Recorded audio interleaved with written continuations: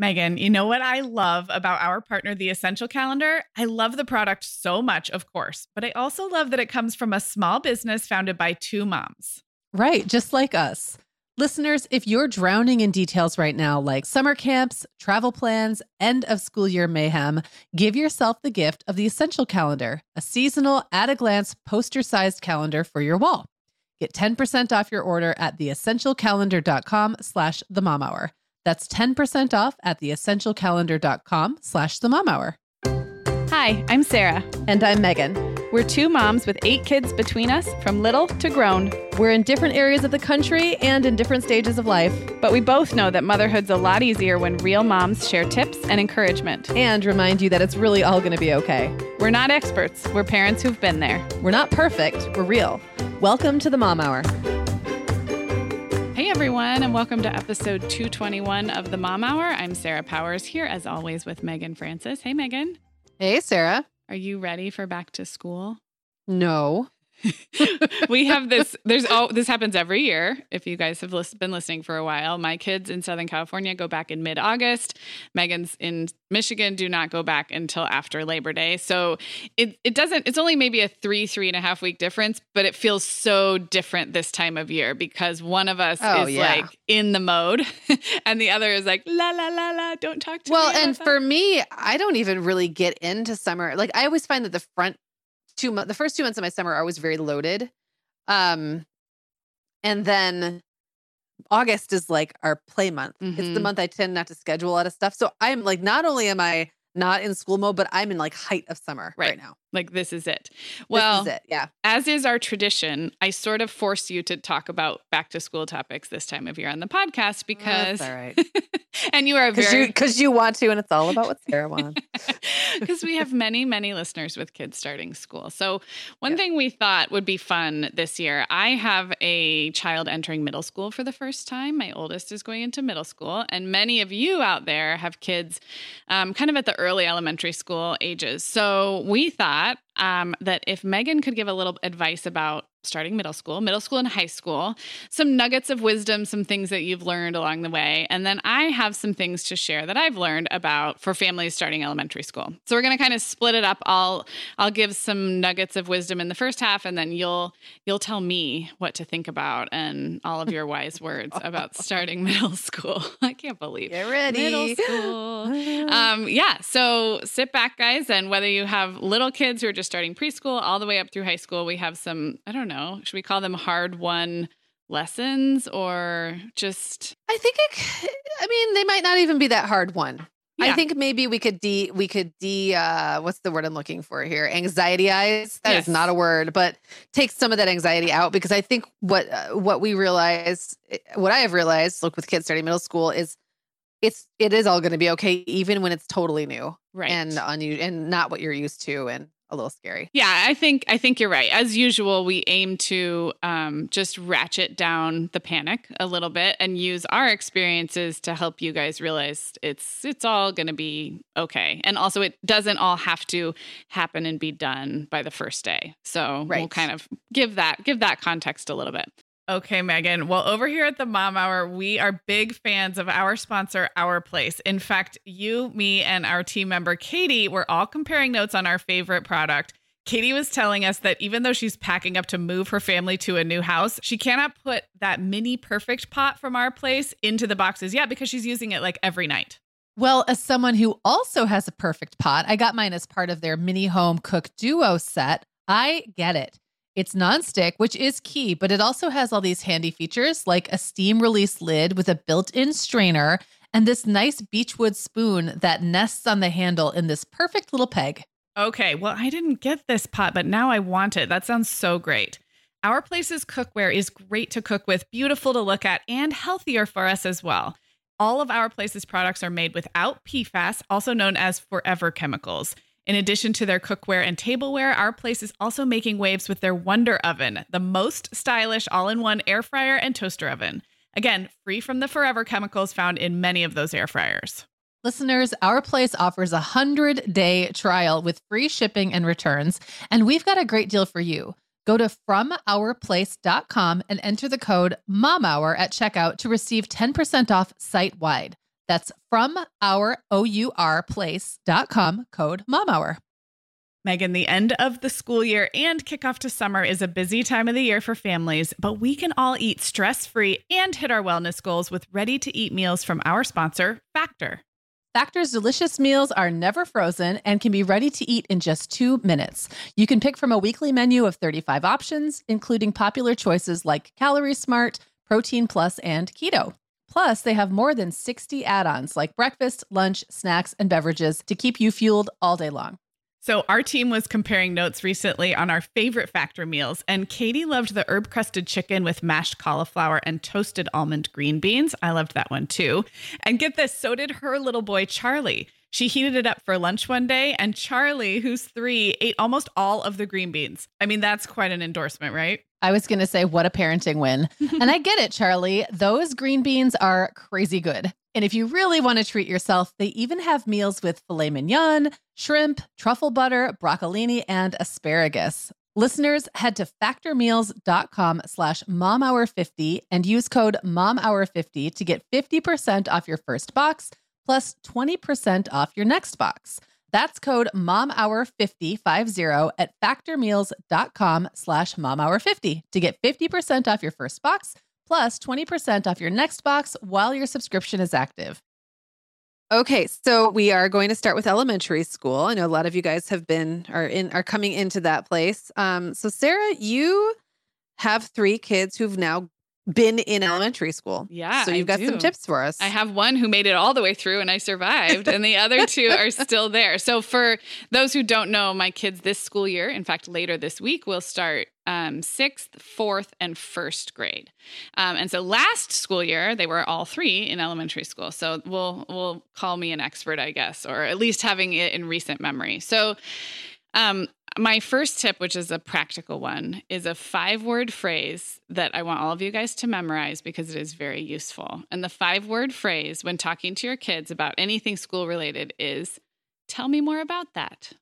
And this works for so many things. It is and you can keep saying it. No, I'm so glad you said that. That is like, I almost wanted to do like a role play where Megan, you like say something that happened at school. Like, the teacher doesn't like me. Tell me more about that. Well, this and this. Well, yeah. Tell me more about that. And Okay, yes, exactly. So that's what I was going to say. You can keep saying it, and they may want to talk a lot. They may not, and they may run out of things to say. But the things you will hear when you say, tell me more about that. Tell me more about that. That's where the stuff starts to come out. And we've actually done episodes and taken listener questions about when kids come home and talk about the teacher being mean or friend troubles at school. And so I will link up a few other places where we've talked about that in detail.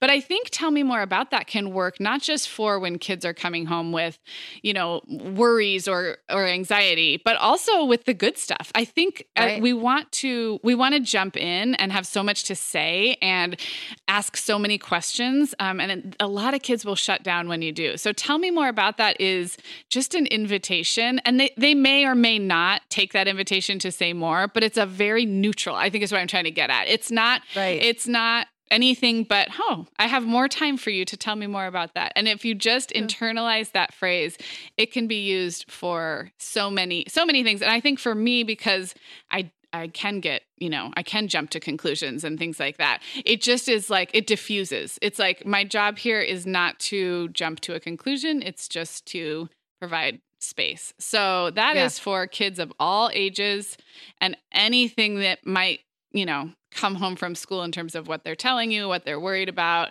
And, eventually you will land on other things you might need to say, but when in doubt, tell me more about that.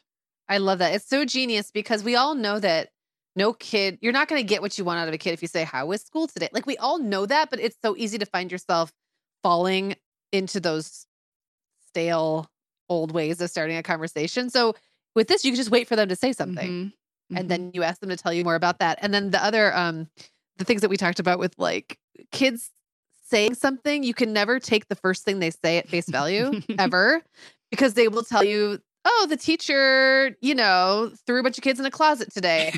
Now, before you, jump to conclusions and go call the principal, tell me more about that. It might be like, well, we actually all went into this giant closet and like read a story and, oh, actually it wasn't a giant closet. It was the book room. Like, you know what I mean? Yes. Like when you say, tell me more about that, you get the information you need instead of actually listening to what your kindergartner just told you, which probably is not completely accurate. Absolutely. I love it. Okay, so that's and I'm wondering if that phrase works in middle and high school, but we'll have to come to that later because I'm guessing kids get smart and maybe don't want to tell you more about anything. It does, but sometimes you have to phrase it differently. Like you have to, but it does sometimes. Yeah. Sometimes it does and sometimes it doesn't. Okay. So, all right, what else you got for us? Okay, so my next tip, and this is in particular if you are starting a brand new kinder, but I actually think different grades can be a big transition year, or you might move schools. I moved schools one year when my kids were in first and third. So anytime it's a really unfamiliar transition, think of the first 6 weeks of school like you would with the first 6 weeks after having a new baby. So most of you listening have gone through that, having a new baby at least once or twice. So you kind of know.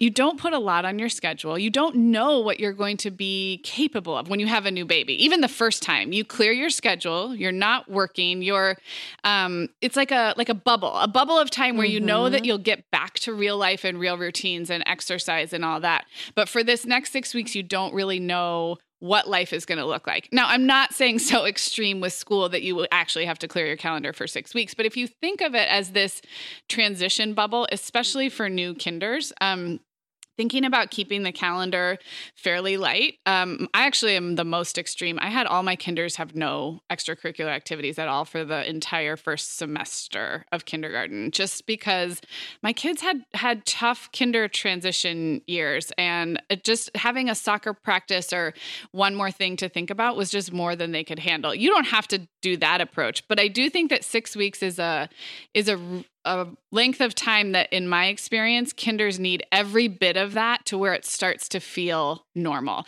And the other thing about a 6 week bubble is adjusting expectations on of yourself and of your kid and of things starting to like click. I feel like we get so excited about the first day of school and we meet the teacher and we have all the supplies. And then I've had this feeling where I'm like, oh wait, it's the second day of school tomorrow. Like we have to do this again and again. And then you get to your first weekend and then you have the first Monday morning. And sometimes everything's been going great. And now you've had a weekend off and now nobody wants to go to school. So you have to allow for, I think, around a month to 6 weeks before you can apply judgment to anything, whether this is a great teacher fit or whether, your kid is thriving or not. They may thrive for a week and then regress. So I just feel like 6 weeks is this window of lowered expectations and, if possible, a reduced schedule, if that's possible. Yeah. And I would also add to that, depending where you live and what your kids are into, sometimes it's not possible. Say that your kids play fall baseball or something like that, and there's no way out of it, and it's a particularly intense period, and I've been there. So then I would just ease up in other areas. So like maybe we just rely more on meal plan, like subscription meal plans, or eating out more often, or we keep our weekends really open or something like that. Like I think there's ways to work around that if you can't go a scorched earth. Yeah. With like extracurriculars and stuff. Yeah, no, I totally agree. I think it's whatever applies to you. I also think that in terms of academics and getting to know your teacher, last year we did a whole episode called How to Be the Parent That Schools and Teachers Love or something. And I think we had a conversation where we talked about waiting, other than mission critical emails to the teacher, waiting around a month or 6 weeks, or at least until after back to school night, to bring up the thing that isn't mission critical. Of course, if there's something that the teacher needs to know, of course, that line of communication needs to happen. But I think there's a lot that can wait a little bit, giving the teacher time to get to know your kid, giving your kid time to really settle in. There is so much, it's so new. And every classroom, if you've ever you hang out with a lot of teachers, like that 6 week period is they are assessing the kids. They are getting their schedule down. There's so much that happens that it's almost premature to do much about anything, except that maybe the most, the things that just are super, super important to address right away. So, well, everyone's on a learning curve, right? Like you're learning how to be the mom to that kid in that class. The teacher's learning how to teach that particular classroom. And the kids learning how to be a student in that class. Like everyone is learning all at the same time. Absolutely. Yeah. And 6 weeks has felt just like after that, we feel like we're into it. You're kind of in it. Yeah. All right. Well, what else you got for us? Okay, so this next one is, I guess, maybe an expansion because we're still talking about expectations and timing. But I was doing some math this morning when I was thinking about this, and I will be an elementary school parent for, I think, I already lost the math. It's like 13 years, I think, for me, continuously. You were one for like 18 or something like that because of the spread of your kids. Mine's less than 13. I was doing, and I know my mom was an elementary school parent at the same school for like 13 or 14 years. So depending on how many kids and the spread of your kids, you're minimum going to probably spend 6 years at this school, right? And then if you have multiple kids, it gets longer than that. So this is a marathon and not a sprint. And if you are an eager new elementary school parent, you will have lots of opportunities to get involved, to volunteer, to make a good impression, to see your kid in their classroom environment, to go to parties. And of course, like it's all really fun and you get to do what you want to do. But I think it never hurts to be reminded that you have a lot of time. So when my first was in kindergarten, I had a 7-month-old, and a preschooler. So I was still in that first year of having 3 kids. And I did very little. And I just remember kind of giving myself a pep talk of like, I can't do it this year, but like in 5 years, I will be the one who's able to step up more. And so if you are someone who likes to do all the things and say yes, just a gentle reminder that you will have many phases of life as an elementary school mom, and you can kind of go in and out of your involvement. And I also think it's good for kids to see that waxes and wanes over time. And if kids' expectations are that you're the room parent every year, so that's a little harder to keep up than if you're not the room parent for the first 5 years. And then surprise, you've got a little more bandwidth and you get to do something fun like that. So, so just remember it's a marathon and it all doesn't have to happen. You're not getting judged on your school parent report card for this first semester of the first year. It's not going on your permanent record, and you'll get better at it too. Like you figure out workarounds and stuff, and like how to make systems that work for you. So like you won't feel as clueless as you do the first year. There is nothing. In the second year. I felt so clueless as a new school parent. I think more so than like going all the way back to like the first day of junior high. Like it's it's such a new system, and elementary schools that are on the bigger side are, they're like bureaucracies. And it does seem like everyone knows each other, and it seems like everyone knows how things work, and it is very intimidating. So go easy on yourself and don't have that expectation that you've got to figure it all out the first year. And your kid, I mean, I think the most important thing is to be there for your kid, but that could be at the kitchen counter after school saying, tell me more about that. It doesn't have to be a physical presence at school for all the things. So. Yep. All right. So I'm sure you being a very routine and organizationally oriented person, I'm sure you've got some ideas about like how your home life, specifically maybe when the kids are getting home, can make the experience of being a school parent better. Yeah. And I think I really amped up my attention in this area, probably when my last kid was in preschool and everybody had some sort of schooling. But I guess what I'll say about after school routines is it seems like in my house, they need to I need to stick to them and decide what they are and stick to them, because kids are tired after school. So by after school routines in my house, I mean where they hang up their backpacks, take off their shoes, come inside, empty their lunch boxes, wash their hands, sit down, have a snack. Like that's the kind of stuff I'm talking about. It might look different in your house or anybody else's house, but kids are tired. They have been going through like school routines, and there's a lot of this same kind of stuff at school. Line up here, put your things away here. And I almost feel like it helps to harness that same, like teachers know you have to be really structured about that kind of stuff if you're ever going to get to the fun stuff and the learning. And so I kind of see after school as a continuation of that. Like they need to know where things go, what to do. And anytime I've let it slide, meaning, Mom, I'm so tired. Can I just like lay down on the couch and then I promise I'll do my lunch later? It doesn't work well. You pay for it later because they don't. They do. Yeah, exactly. And so, I think it's one of the routines that I'm least flexible about, and it's not, my kids don't have to do a lot, but it looks the very same every single day. And I really do make them stick to it, whether they're tired or not, whether it's hot or not. And then we sit around and they have a snack, and it's a really pleasant time of day. So I don't think it's like one set routine that has to happen, but remember that those routines serve kids. They're not to be mean or rigid with kids. They're so that they then can just let go and relax. And also so that you're not emptying out stinky lunchboxes at 9:00 at night, because no one should have to do that starting in kindergarten. So that you're not like a grump at 8:30 because you thought you were putting the kids to bed, and it turns out one of them has something they didn't get done. Right. I've been that grumpy mom before. Yeah. One thing I do is when the kids, if they forget to bring their lunch in and empty out the bento box and put it in the dishwasher and then put the lunchbox away, then when I go to make lunches in the morning, I don't have what I need and they have to pack their own lunch. So that has worked pretty well. Or I might even make a sandwich or something. I will do the food prep, but I'm not going to assemble it. So they'll come downstairs to breakfast and there's just like a few things out on the counter. And I'm like, well, you got to go finish your job from yesterday and then pack your lunch. And it works. So yeah, think about what would make your household feel functional after school, and then stick to it. Don't let them get loose with those routines. So, wow. Well, this is great. I think that people will be going into their kids' elementary experience a little more prepared. Well, thank you. I had thoughts to share. Sarah, our sponsor, Hiya Health, makes a kids' daily multivitamin that parents can feel great about giving their kids because they have no added sugars or dyes. And our kids who have tried Hiya vitamins have loved them, which is important, right? Because what good is a bottle of vitamins that your kid won't take? Hiya was founded by two dads who didn't like the ingredients label on some of the popular children's vitamins they were seeing on store shelves, so they got to work developing a formula that would help fill the most common nutrient gaps in modern kids' diets. Hiya's Chewable Kids Vitamin is made with a blend of 12 organic fruits and vegetables and then supercharged with 15 essential vitamins and minerals. They're also vegan, dairy-free, allergy-free, gelatin-free, and nut-free.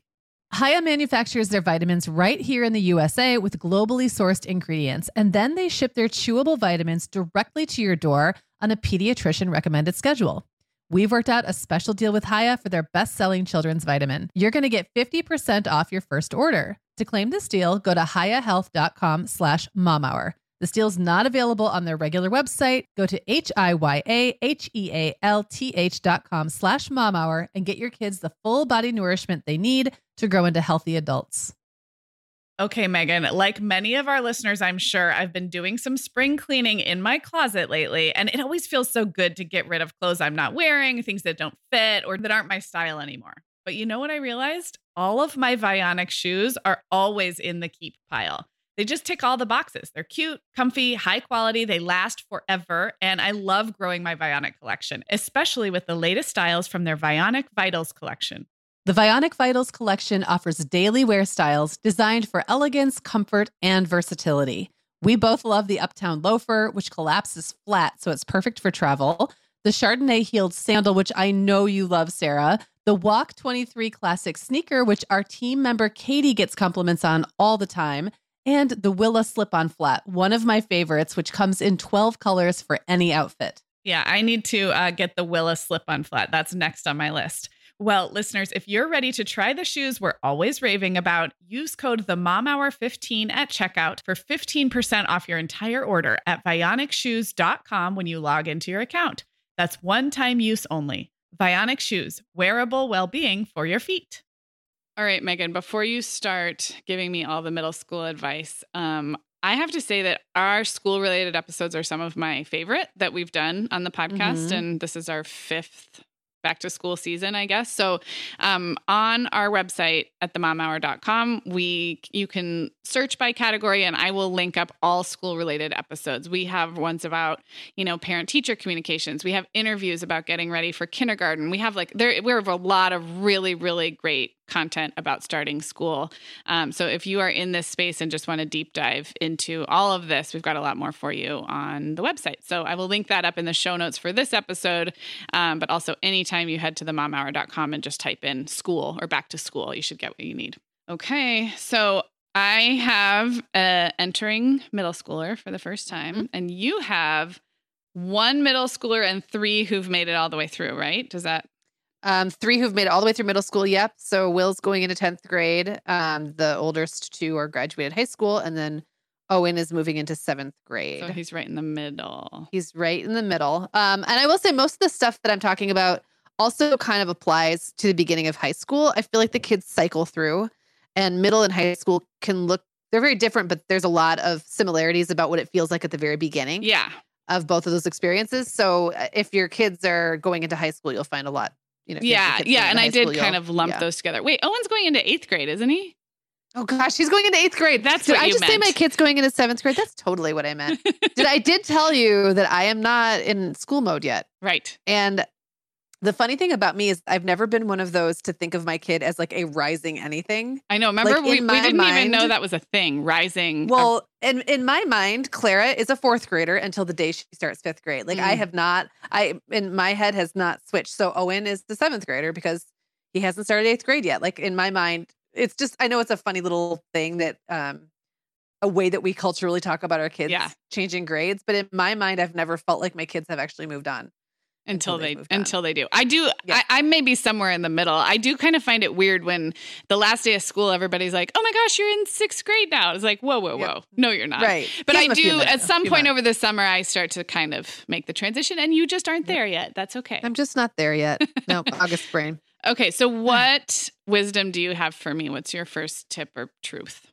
Okay. Well, first of all, that mine are going to really focus both, like basically equally on academics and social stuff, because in middle school in particular, it's as much about social development as it is about academics, but it's happening at like a high stakes time for both. Mm-hmm. Like it's high stakes academically because kids are learning in a completely new way. They have way more teachers, but socially they're more probably awkward than they've ever been. And they're trying to figure out this completely new system. So there's like this kind of yin and yang. So the first thing I'll say is like their friendships are going to change. So if you're used to your 5th grader, say, having finally gotten solid with this group of kids, and those are her buddies or his buddies, and that's just the way it's always been, something is going to change. Now, it might not happen in 6th grade. It might actually be like more toward the middle. I found with my kids that they have a big shift in their friendships around 7th grade and then again around 10th grade. And it might not mean that their core group goes away, but they're going to start kind of flirting with bringing new kids in, and some kids are going to go out. And it's really hard to resist the urge to worry about that or get really involved. But I have found for the most part, my kids take it in stride. Like they're not emotional about it. Mm-hmm. It's just the way things are. The kids are changing interests. The kids, like the minute I start to get all bent out of shape, like, oh, I haven't seen you hang out with so-and-so anymore. Gosh, what's up with that? Did you have a falling out? And one of my kids will say like, no, like he plays soccer now. So I just never see him. It's not a big deal.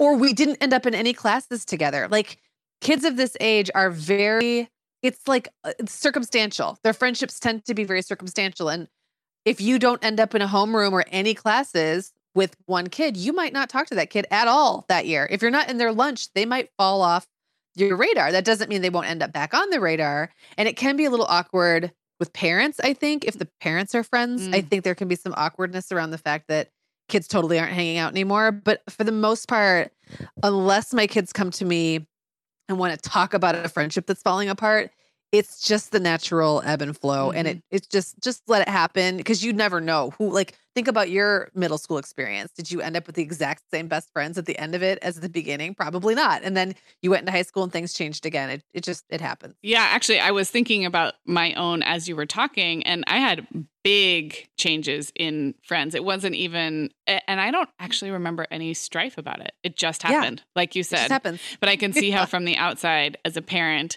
and there weren't really big fallings out. I think they were gradual enough that it wasn't like I never had a point where I had 0 friends and had to go shopping for a new one. It was an ebb and flow.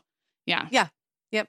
Okay. That's a good one. Okay. So and along those same lines, like I have found that kids of this age are often really good at focusing either on academics or on social stuff, but rarely is a kid, especially going through all this, good at both. I mean, think about it. Like if you right now were trying to absorb the amount of information that a 6th grade student, say, is absorbing, and you were trying to make a bunch of new friends in classes you've never been in before, and you had zits and boobs all of a sudden.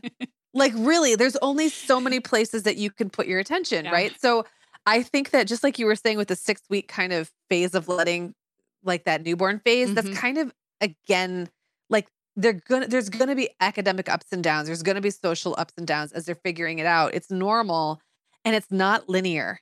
I think elementary school can sometimes start to feel a little linear because of the nature of how progressive it is over time and how from year to year things change a little bit, but not hugely, especially right? They add in on that like 2, 3, 4, 5. It is. I mean, having just gone through it, it's pretty same. Like it's like this year they develop a few more skills in that area, and their class might change a little bit in its constitution, but they're probably going to have some of the same kids from last year, and it's kind of like the skills build and the academics build, and it feels expected. Like the curve feels, or the angle or whatever you want to say, the slant. It feels like you're on this sort of steady march up. But then you get into middle school and it's all over the place. So I always found that for my kids, 7th grade was way harder than 6th. I don't know if that's just the school my kids are in. I don't know if that is based on kind of the academics and how they work out. But my kids will sail through 6th and then hit 7th, and then they're just bummed out and exhausted all the time. And so it's going to be a little more up and down than maybe what you're used to. It reminds me of when you have a baby and a toddler, and just like you were saying, they're not going to excel at both. Like you have babies and toddlers who are super physical and working on all their gross motor skills and can run and jump and climb stairs, or you have babies like mine who could speak in full sentences but didn't walk because they just were working on a different set of skills. So I think, that helps to kind of frame it that way. It will all of those acquired skills will at some point mature, but they're not going to mature at the same time or linearly. I like it. Yeah. And at that time, I mean, your kid is going to be learning a lot about, I've talked before about this, like how to be funny with other kids. They're going to fail at that. Like how to figure out their place in the pecking order. And there is a pecking order, and everyone hates that that's a thing, but it is. And kids can get comfortable with where they kind of land in the mix. But I think it takes a lot of understanding and maybe a little less pressure from us than we might want to lay on. Super helpful. Yeah. Okay, what else? All right. So your kids' relationships with your teachers are going to change, and your relationships with your kids' teachers are going to change. This was a big shocker for me, going from elementary school with my oldest into 6th grade and realizing that my son's teachers didn't know his name for like at the first conference. They had to look him up in a book. They didn't know who he was because instead of having 30 kids, these teachers have 6 classes of 30 kids. So they have a lot more kids that they have to organize and get to know. They have less time with each child. And conferences go from being like this 15-minute like love fest on your kid and talking really intently and deeply about their skills and their personalities to like these 4 or 5 minute, I'm gonna look in the grade book and tell you what your kid is doing and not doing. And maybe I'll remember a specific, but probably not. And I found that very disappointing and disorienting. Like I remember coming out of my son's 6th grade conference thinking, but he didn't say anything about Jacob. Yeah. Like what? No one said anything nice about him. I'm used to everyone saying nice things. And it was just all, just the facts. Like, here's what he's missing and here's how he's doing on tests. And I remember coming out like almost being insulted by that and then getting used to that. That's just like these teachers have so much going on right now. There's no possible way they can sit here and share anecdotes about, now some are really good at it and some will have something personal to say, but it's just the nature of the conference itself completely changes. Now we talked about this a little bit recently in an episode. We were talking about getting along with teachers. And I was saying, when your kid has one teacher, it's pretty easy to kind of figure out what their style is and sort of mold the way you do things to fit to be that good mom, like that good teacher, parent, or whatever. It is impossible when they have 6 or 7 teachers because they all have a different teaching style. You can't keep up with it. You and your child cannot please every single teacher. Right. So just be yourself, like know what's important to you, stick to your family's values, support your kid as best as possible, but also remember that class or that teacher represents like 1 hour in a 6 or 7 hour school day. and in a semester probably will be over and your kid will have moved on to a completely different class. So if there's one that just isn't like that magic isn't there, or like the kid's just really not having a great time, by the time you let them ease in, that semester is probably going to be half over and they've got 5 other classes that are, I don't know, diluting that experience. It doesn't need to take up as much mental energy as the teacher that your child is with all day long. And it's a great learning opportunity for kids. You don't even have to tell them that they're learning something. They will be learning. Actually, I kind of have fond memories of hating a few of my teachers. It was like it's like trying a bunch of new foods. If you only eat your favorite foods, you're going to be happy. But if you try a bunch of crazy new foods, you're going to hate some, but you're going to have more to talk about. And I kind of have like really wonderful junior high memories of, whispering with my friends about the teachers I thought were so dumb, and then also loving a few teachers. So that richness of the novelty experience, like you talk about sometimes with your personality, it could be a really great thing, I think, for switching around. And it does create that common bond. In my house now, these kids have all gone through the same teachers. And so Jacob still talks about teachers from his middle school years. And now Owen's got something to say and Will's got something to say. And Owen had a teacher this year who he really didn't like. And then at one point he had to stay after to like clean the chalkboard or something. He was in trouble of some sort. He didn't turn something in on time. And she asked him about his brothers, like in kind of a positive way. Like, oh, I remember your brother William. He was really cool. And then after that teacher was like on his good side for the rest of the year. And that's all it took. But then I asked him, I said, oh, what about, Mrs. So-and-so? I thought you really liked her. He's like, you know what? Afterwards, I looked back and I realized, no, she was really the worst. But I just I decided I liked her at the end of the school. Like he was so up and down about it. Yeah. And he didn't really care. It's not like it was hurting his feelings. But then they have other teachers that they all rave about. And one day Owen was like it was a month into the summer. And Owen just gets this faraway look on his face and goes, I wonder what Mr. Foster is doing right now. Oh my gosh, that's the cutest. But this was the teacher that everyone just loved. Like he was just beloved by all of my kids. So it became this thing that they all talk about. So there's some bonding that goes on around that. Well, I have to share something that happened when I was visiting you. Your best friend is your sister-in-law, Jenna, and she is a middle school science teacher. And I've met her several times and, gotten to know her a little bit. But we went around, remember we went to have a drink at one place and we went throughout the time, it was your 40th birthday. So we were at several establishments, and everywhere she went were former students, and she did know all of their names. Now, obviously, Jenna's probably an amazing teacher and one of the special ones, but it's so interesting that you're right. That first conference, they haven't gotten to know your kid yet, but give it time. And like you said, those bonds will form. The family, one kid having that teacher and then the next kid. And if you're in a community like that, then over time, these are still people who will remember your kid. I thought that was so sweet how everywhere she went, kids said hi to her, but she knew most of them. I'm like, how do you know? She didn't know. Yeah, and there were like she had 20s, a chance. Some of them. Yeah. She had a chance to get to know them, and not just like, she had them and so they were new to her, but then when they moved on, then she remembers their names and they move on. And sometimes she can't remember their last name, or sometimes she loses she's like, oh my gosh, I know who that kid is, but I can't place them. That's like thousands. That does happen. That's thousands. Thousands of kids. Yeah. So yes, that will change. And she is, I think, special, but I think eventually, like, it won't be the way it is during the first month. The first month, like you said, it's the learning curve. Everyone's just getting it. That relationship will grow, and then it stays. It's quite fun to watch. I think actually, it's really, with her. I'm really glad you shared that about the first conference with Jacob.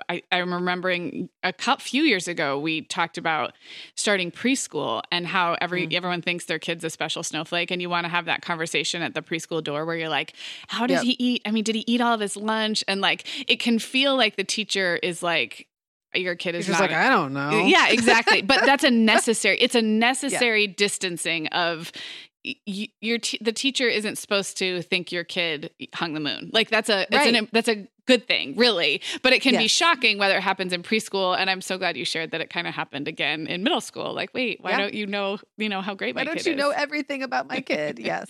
It'll come. They'll get to know them better, but it's not going to happen in the first month, probably. Yeah. Okay, that's good to know. What else we got? This isn't really a tip. It's just an observation that, like kindergarten, like the first day of preschool or kindergarten, your new middle schooler will be exhausted. Okay. So I would, especially if they're schedule shifts at all. Like Mhm. if they suddenly have to get up earlier, a lot of middle schools have to get up earlier than elementary, which is completely backward for child development and but all that, but that's Yeah. still the way it often goes. Um, and I just remember finding Owen last year and especially the year before, like sleeping in random places all over the house. Like I'd walk in the living room, like, why is there a lump on the sofa under that blanket? And it was Owen would come flop face first. He would stick his face in the corner of the sofa and just pass out for like 45 minutes after school. And William does it too still. He just goes in his bedroom. Owen will fall asleep anywhere. But they do need some time. Their little brains, I mean, their Yeah. big growing brains, I should say, are exhausted. They're learning a lot. And it's not just academic learning that's happening. It's just all of it. Yes. Well, I remember like- taking naps after school in high school. I was Yeah. staying up too late and had to get up early, and they weren't accidental naps. I would come home and like put myself down for a nap before I went to dance, Yeah. and I would set an alarm. It was just I napped almost every day in high school. Well, think about what's going on in their bodies. I Yeah. mean, yeah, like there's adolescence now too. So all this is happening. I think about middle school and what's expected of middle school kids. It's really unfair for all the things that are happening to their bodies. Like Mhm. just at the time, wouldn't it be nice to be able to coast a little bit? Yeah.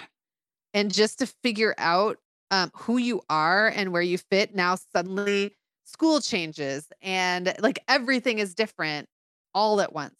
So it's a very awkward time.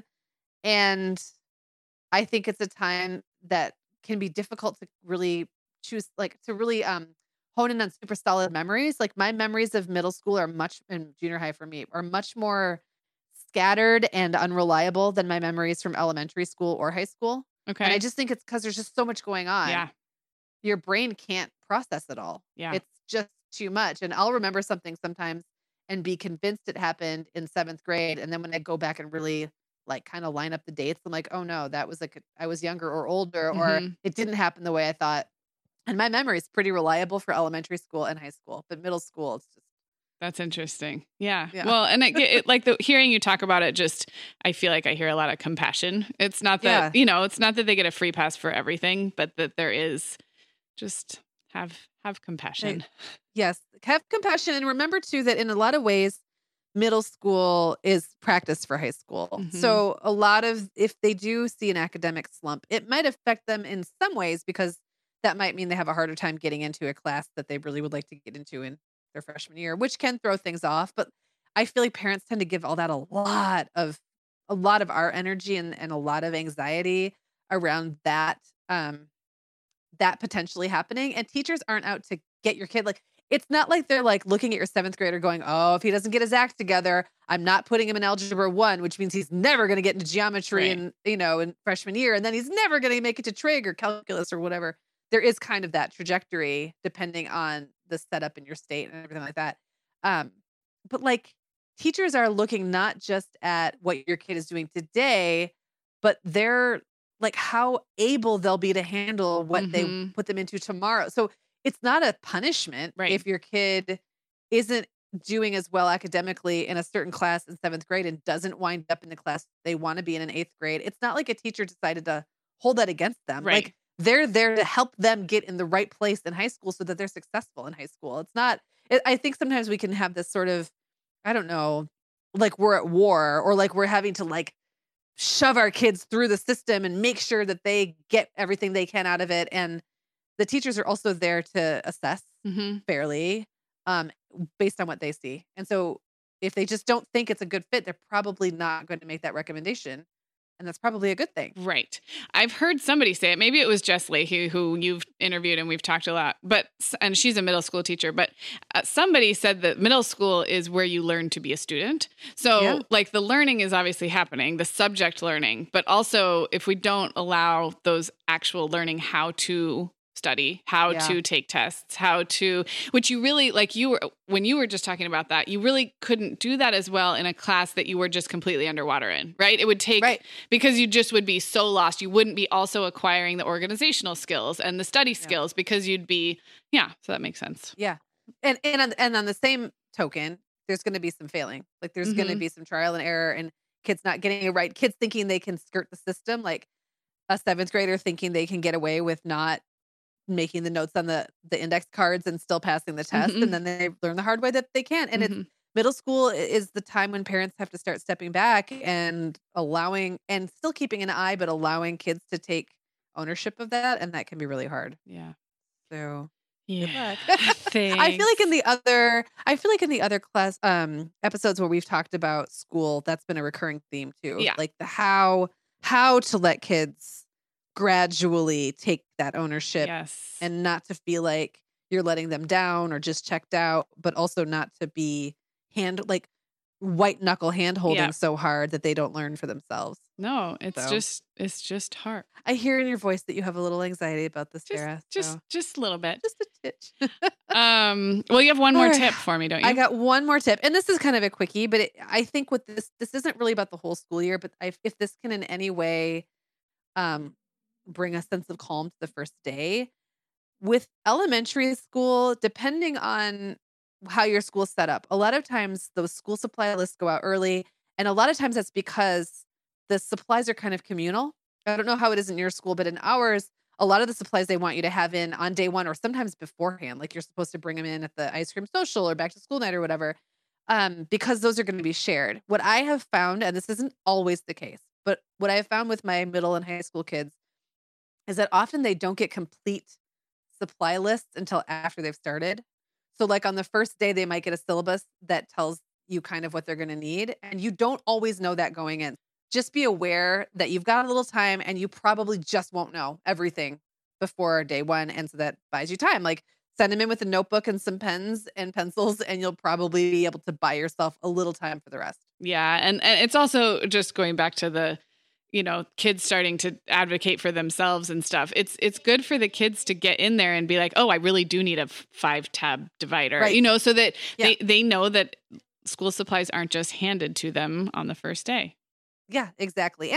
And sometimes teachers at the middle school level are very flexible about what they'll let kids use. Like some will say, hey, you can have a 5-subject notebook and you can just use one of the subjects in that notebook for this class. Some of them want them to have a separate notebook.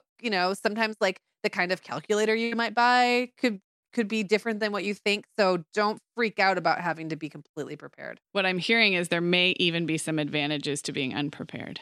I think there are many advantages to being unprepared, and I'm going to stick with that. That is my story, and I'm sticking to it. I will take as much of that truth as I can possibly hold in my soul, which is difficult. I like to think of it as delaying preparation. Yeah. Well, You're I'm not all about unprepared. You're just doing it at the appropriate time. So as much as I like to be prepared ahead of time and I love to plan, I also don't like waste. We know that about me, and I like efficiency. So there are times where I can totally see like I'm going to save money, save time, and have all the right stuff if I actually just wait till after the first day. So I can get on board there. Yeah, and I've even had the experience where my kid's schedule changes. Oh yes, I can because see the that. teacher moves or something like that. So the last thing you want to do is buy supplies for one teacher and then find out that you need to buy different supplies for another. So just don't do anything. Yes, I like it. I like it. The preparation strategy of not preparing. Exactly. Okay, well that was super helpful for me. Selfishly, it was all about me today. I get it now why this episode had to happen. Okay. But hopefully those of you out there with older kids starting middle and high school, and then many of you with elementary schoolers found this helpful. Like I said, we have a ton of back to school episodes on all these kind of topics where it's more of a deep dive into any number of the things we mentioned today. So all of those will be at themomhour.com. This is episode 221. And Megan, thanks for the advice. Of course. Thank you. Guess what, Megan? Over 10,000 teens are already using our sponsor, Erica, to help them unplug. That is amazing. Erica, that's Erica with a K, is the social media health app for teens that gives them the tools to unplug whenever they need to for improved health, study focus, sleep, and daily balance.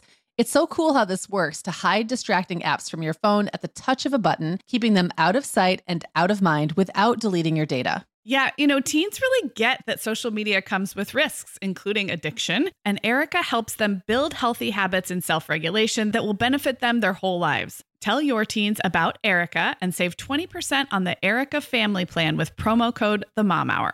Go to erica.app and search for plans. That's Erica with a K, ERIKA.app, and use code TheMomHour to save 20%. The Mom Hour is brought to you by partners like Chatbooks. Chatbooks makes it beyond easy to create beautiful photo books by importing your digital photos from anywhere: Instagram, Facebook, Google Photos, or directly from your phone. The books come in a variety of sizes with beautiful cover options and binding styles to choose from, and they start at just $15. Plus, we have a great deal just for our listeners. Use code TheMomHour20 to save 20% off your purchase. Just download the Chatbooks app and use code TheMomHour20 to save 20%.